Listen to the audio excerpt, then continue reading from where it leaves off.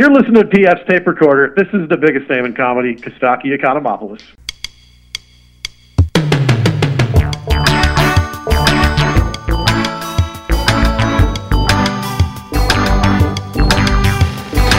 Hello there, I'm PF. This is my tape recorder. Coming up, it's Adam Ray. Balancing that, having a girlfriend, but still having the party guy inside of me. A lot of, observational stuff just from traveling. That's one of the benefits, too. I've opened for the New Kids on the Block twice, and it's like I've got stories about that. I've got stories about going to Australia and Japan. And the more you do things, the more you pick up material and things to talk about. Been ages since we spoke to Adam Ray. We'll catch up with him in just a few minutes. We have a song of the week coming up from Foals. But as I've mentioned before, it is summertime, so while the interview is new, the dumb bits are going to be coming from the archives for the next couple of weeks, so here we go. First there was Vanilla Coke. Then Pepsi jumped on the bandwagon with Pepsi Vanilla. And now Pepsi is trying to rip off Coke in an even bigger way. Introducing Pepsi Coke. It's Pepsi with the flavor of Coke. I haven't had Pepsi this good since the last time I had a Coke. That's because the can says Pepsi, but the taste says Coke. Wow, Pepsi Coke is awesome. See, some 20-something gulped it down and said it was awesome, so it's gotta be good. And it comes in every possible variety. There's Diet Pepsi Coke 1, Caffeine-Free Pepsi Coke, Caffeine-Free Diet Pepsi Coke, Cherry Pepsi Coke, Lemon Cherry Diet Pepsi Coke Blue, and Caffeine-Free Lemon Cherry Diet Pepsi Coke Blue with caffeine. Wow, I had no idea the taste of all my favorite Pepsi flavors would taste better with a taste of Coke. Take the Pepsi Coke taste test today and see if you can tell if you're tasting Pepsi or Coke, or both. Pepsi Coke. It's the Pepsi name you know with the taste of Coke you love. The new Mountain Dew summer flavors are here, and they're extremely extreme. Like the new Mountain Dew Nervous Conniption. Mountain Dew Nervous Conniption has to be the best flavor ever. And I was trying it, I was listening to All Time Low, which just happens to be my favorite band in the world. So it was all good. So whenever I listen to them, I think about Nervous Conniption because, it's just that good. Oh, and right now I'm talking to my one friend Emma because I'm probably going to have Mountain Dew Nervous Conniption with her because, wouldn't that be so much fun? We'd be all really hyped together. Because being hyped is like the best part of it. Okay, thank you. Thanks. That's why it's so great. Shut up! Ah, sorry! New Mountain Dew Nervous Conniption. Get some fast.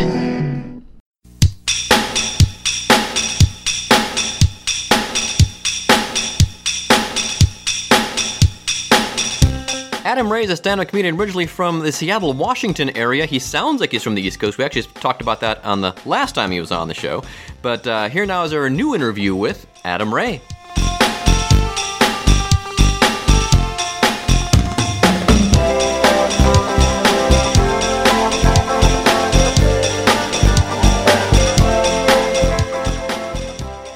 All right. Well, so in an audition, can you anything you can talk about? Anything exciting? Yeah, it's for a show that Whitney Cummings is created and starring in for Amazon. Oh, cool. All right. Yeah. So be to kind of play her guy, more or less. Her dude. Yeah.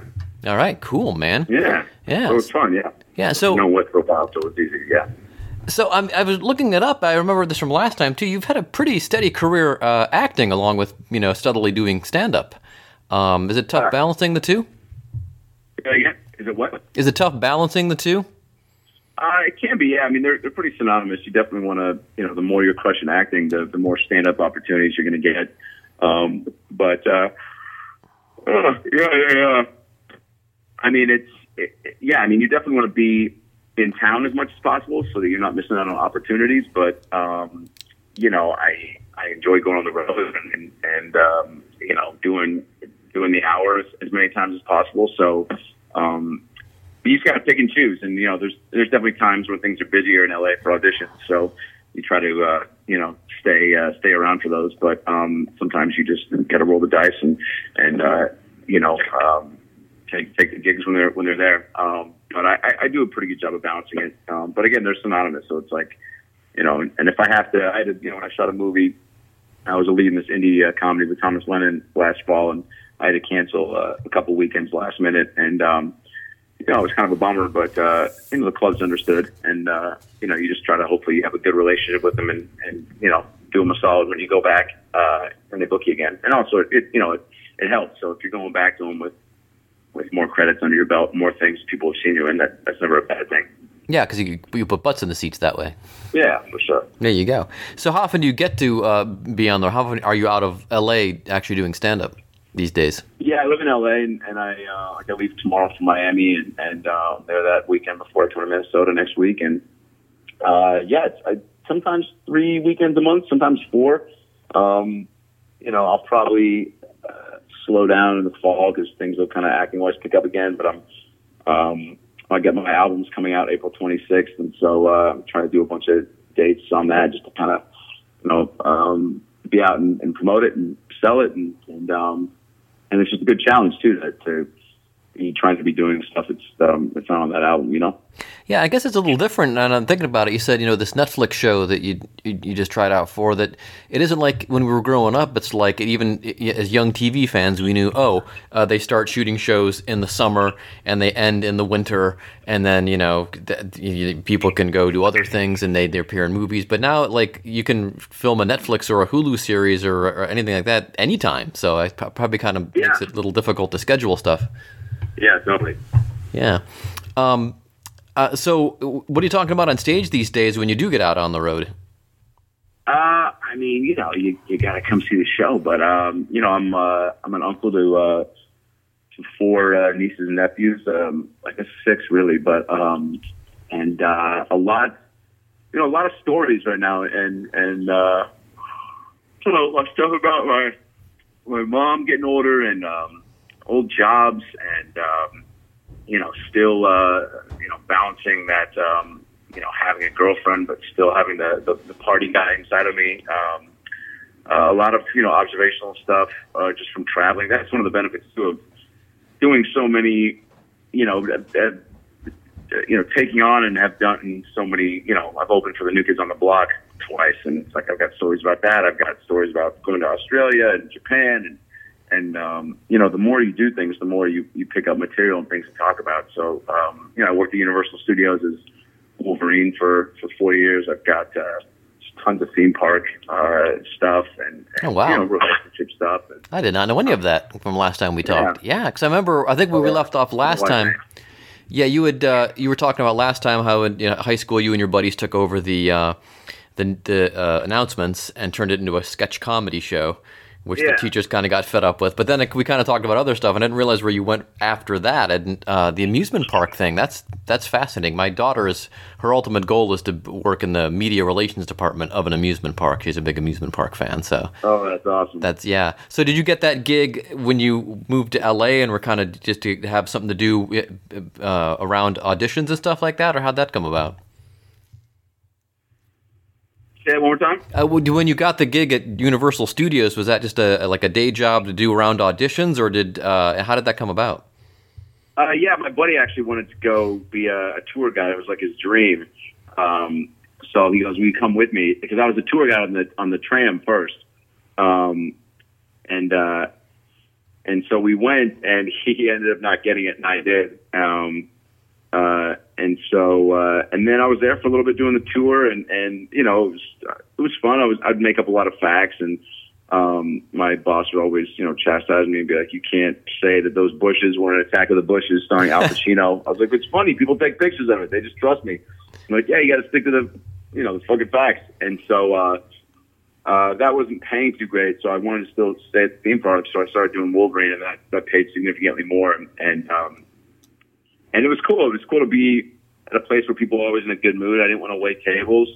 And it was, I got to flex a little bit of that improv muscle doing the tram, the tour guide. It was like 4 or 5 hour shows a day. So you definitely have to flex that stand-up muscle. And then I hosted the Fear Factor live show for a little bit. And the last thing I did was play this like New York cop that was not from anything. It was just a random character. And that was the most fun because I had the most, creative freedom to kind of just really do and say whatever I wanted and improv a lot with guests. And so it was cool, and it paid well. So and they were flexible with me, doing stand up and taking auditions. And to a certain extent, when Bobby Lee started taking me on the road a lot, and I had to start, calling in sick a lot, then it finally added up, and that was kind of how I got canned. But it was a good day job. I'm very, I've got a lot of material about it, but it was I look back on those times fondly.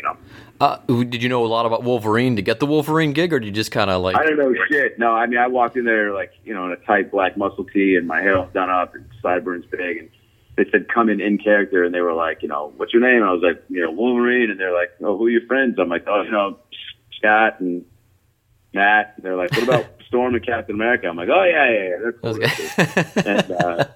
And they would ask me about my superpowers, and I didn't know that he like healed himself, so I was like, oh, I was trying to be funny, so I like did like a weird jump kick, and I was like, start doing like the disappearing thumb trick, and they were all laughing, and they're like, what about healing yourself? I was like, oh yeah, for sure, I'll do that if you want that. I'm kind of a people pleaser, and so I guess and they would even tell me like Wolverine's not supposed to be this funny.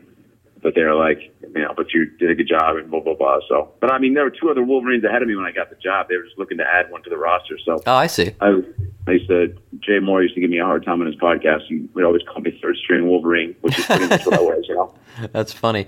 Yeah, I host trivia, and I went to one of my company's shows. We're allowed to play on the nights we're not doing it because we don't see the questions. And I told my wife, I need to find out a lot more about comic books because if it's not Spider-Man, I don't know anything. So that's funny. So what time frame were we talking at Universal here? Is it when it was still basically before they kind of themed it up? If it was really just like a studio with a couple of attractions, or what? Because that's the last time I visited in the 70s. It was like that. Say that again. Well, what time frame were we talking when you were at Universal? Was before... this was 2000. I was a tour guide while I was in college, 2003 to 2005, and then Wolverine like 2006 through 2009, and then Fear Factor and the Cop through 2010, and then that's when I stopped. 2010-11 is when I stopped working there and going on the road with Bobby full time, and then I think I got the Heat in 2012. So okay, so they themed it up pretty good by then, because when I went there in the 70s with my dad, there was like 2 attractions, and the tram just took you to all the back lots, and that was it. That was the whole. That was the whole tour. Oh, and Jaws was there too. That was. Oh, Jaws there too. Yeah. Yeah. I mean, I made a girl cry once because I was straight out of acting school, so some of these stunts that you had to act along with, I was really going for, and with Jaws, I mean, I would freak out, and this girl started crying because I got out of the tram, and I was just committing so hard, treating it like an acting exercise. And the driver was like, yo, man, you got to take it down a notch. Like, just pretend that there's a shark there. You don't have to actually make people believe there is one. I was like, oh, okay. I think they just took that out, didn't they? I think that was there for years and years. I mean, that was... Jaws? No. Jaws will never go. Okay. Maybe they've updated it then. Well, one thing that was there I thought was funny was, this might have been 1982, I think it was. There was the Battlestar Galactica part of the tour. And it had been off the air for 4 years, but I was a huge BSG stan, so I was happy with it. And one of the funniest memories I have was the tram that's driving back to the drop-off point, and it goes behind the Battlestar Galactica attraction, and there's Colonial Warrior and Cylon with his helmet off walking to lunch. It was the greatest thing, and I got a picture of it, and it's one of my favorite pictures ever of my trip to California. So you got the Heat then, and then kind of things just took off from there? Yeah, I got the Heat, and then that kind of got me to start headlining, and then that got me in more rooms for other shows and whatnot, and then it was just kind of off and running, and it's always a grind. I mean, there's so many things I've gotten close and not gotten, but there's so many things that I've gotten to do because of that, and everything leads into something else. And the relationships I got to make from that were great. And obviously I had Sandra Bullock and Melissa McCarthy and Paul Feig on the podcast, and Michael McDonald and Joey Mack, and it was cool. It was my first big thing, and so it was eye opening and nerve wracking, but definitely put me at ease for anything to come after that, because you can't get much bigger than doing a movie with those two. True. So you were talking about saying you have a girlfriend but trying to balance the party life with being the committed guy. Does that, when you get out on the road, do you get to party a little bit more, or are you more of a grown up now when you're out on tour? Say it one more time. You said you were kind of balancing being the party guy with being the committed guy. So when you're out on the road and doing comedy, are you still kind of like a young comic doing the party thing, or are you more of a grown up now and just kind of sightseeing? No, I mean, I still like to have fun. I mean, I'll always pick, one night while I'm at a club to go out with the staff and hang out. But I mean, I got so much work now too, and I'm writing so many different things, and I got a handful of voiceover gigs that I got to do while I'm on the road, and and just doing multiple shows and hours. You want to be you want to feel as good as possible, and so that definitely plays a role. So I'm definitely still a little more cognizant about making sure that I'm at my best to show to the club. So, but no, I mean, I'll still like to drink, and there's some people in Minnesota that come out with some joints and whatnot, like probably partake, but it's everything in moderation, Sure. Do any sightseeing when you're in towns? To places, or once you visited a town, you're kind of like, well, I've probably seen. Yeah, I don't know. Last time I just kind of went around to the mall, and Nick Swartzen, though, started at Acme, and I just saw him a couple nights ago, and he told me to even go in on Monday, because he said the open mic there is really awesome, and so I might, if I can pull that off, I might go early. But he's going to give me a list of places to go to, and really make sure I, soak up my Acme experience. But he's got so much pride for the area, so he really wants me to do all the right stuff. So there you go. Swartzen will kind of set me up. Do comics also often compare notes like that on you got to go to this place or this place in a certain town? Yeah, you try to. If you get buddies with somebody and they know, I mean, it's if it comes up. I mean, I don't think people are scouring people's websites and then hitting them up, but if it does happen, yeah, I'll do that when people go to Seattle, or they'll hit me up. That's where I'm from, and you always want people, if there's something really special to see, they got to do. A lot of times, if he's got the, people kind of, if they've never been there, they'll do the touristy things. But like, there's some people that are a little more privy to, finding like the special eateries and things that people don't know about. And I definitely like to do that. So hopefully Swartzen sets me up with the cool shit, and not just like, hey, there's a really cool Buca de Beppo downtown. Which is a bad example, because I would definitely go there. Oh yeah. The tiramisu is proper. For sure. Yeah. So is there anything on like your career bucket list? Any kind of vehicles for your comedy that you've wanted to explore yet? Music, Broadway, a book, anything like that?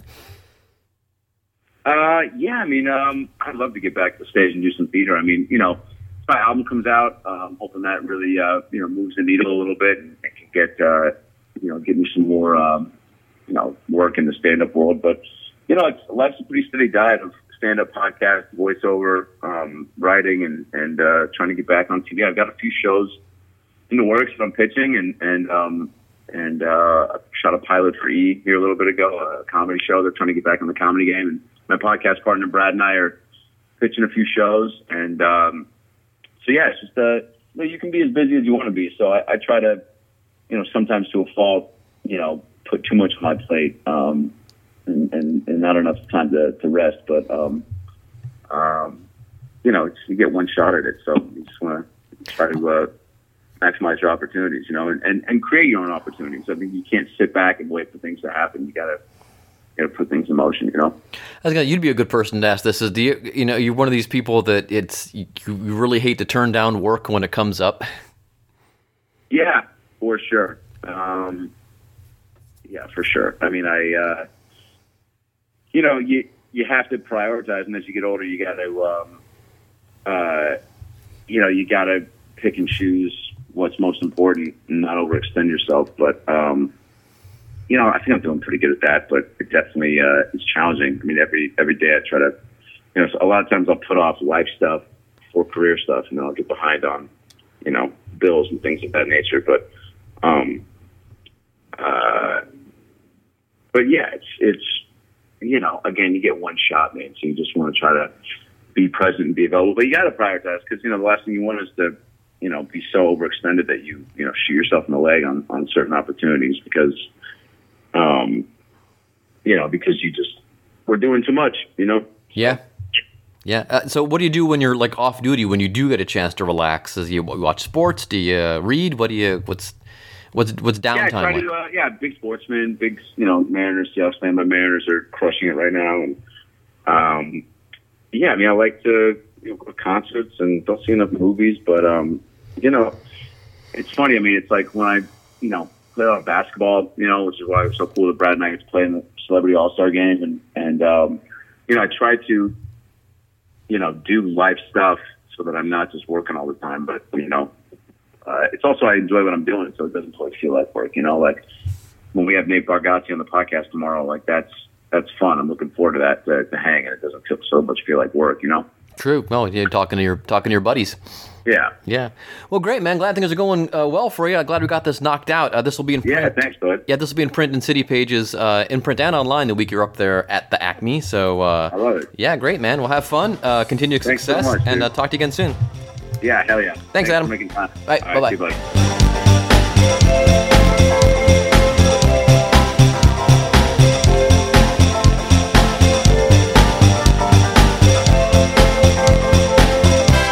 Thanks again to Adam Ray for being on the show. You can catch Adam July 5th through the, 7th in San Diego at the La Jolla Comedy Store. He's in Plano, Texas. Let's see, July 11th through the 13th at Hyenas Comedy Club. And then for all your Adam Ray comedy and podcasting needs, go to adamraycomedy.com. Okay, so we're up to the Song of the Week. Song of the Week is from a group called Foals, and I know Foals from way back. I mean, not way back, like 2010-ish. So I guess that's almost 9 years ago. But anyway, I always remember them being kind of like Codaline, kind of that sort of AAA UK-ish kind of pop. And this one's a little more. It's a little more keyboardy. It's a little more almost. Who's the Pompeii guys? I can't remember. They're completely blanking on their name now. Pompeii. Those guys.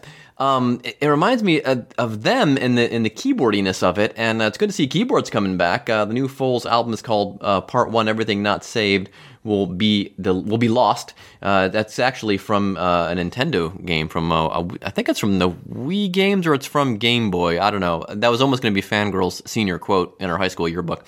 So all you gamers out there know where that comes from. Anyway, Foals' new single, one of the new singles is called In Degrees. Like I said, I'm digging it a lot. It's got a nice sound to it, and I think you're going to dig it too. So Foals has our Song of the Week on PF Tape Recorder. It's called In Degrees. So long, and thanks for listening. We're caught up in silence. I lose you in degrees. I see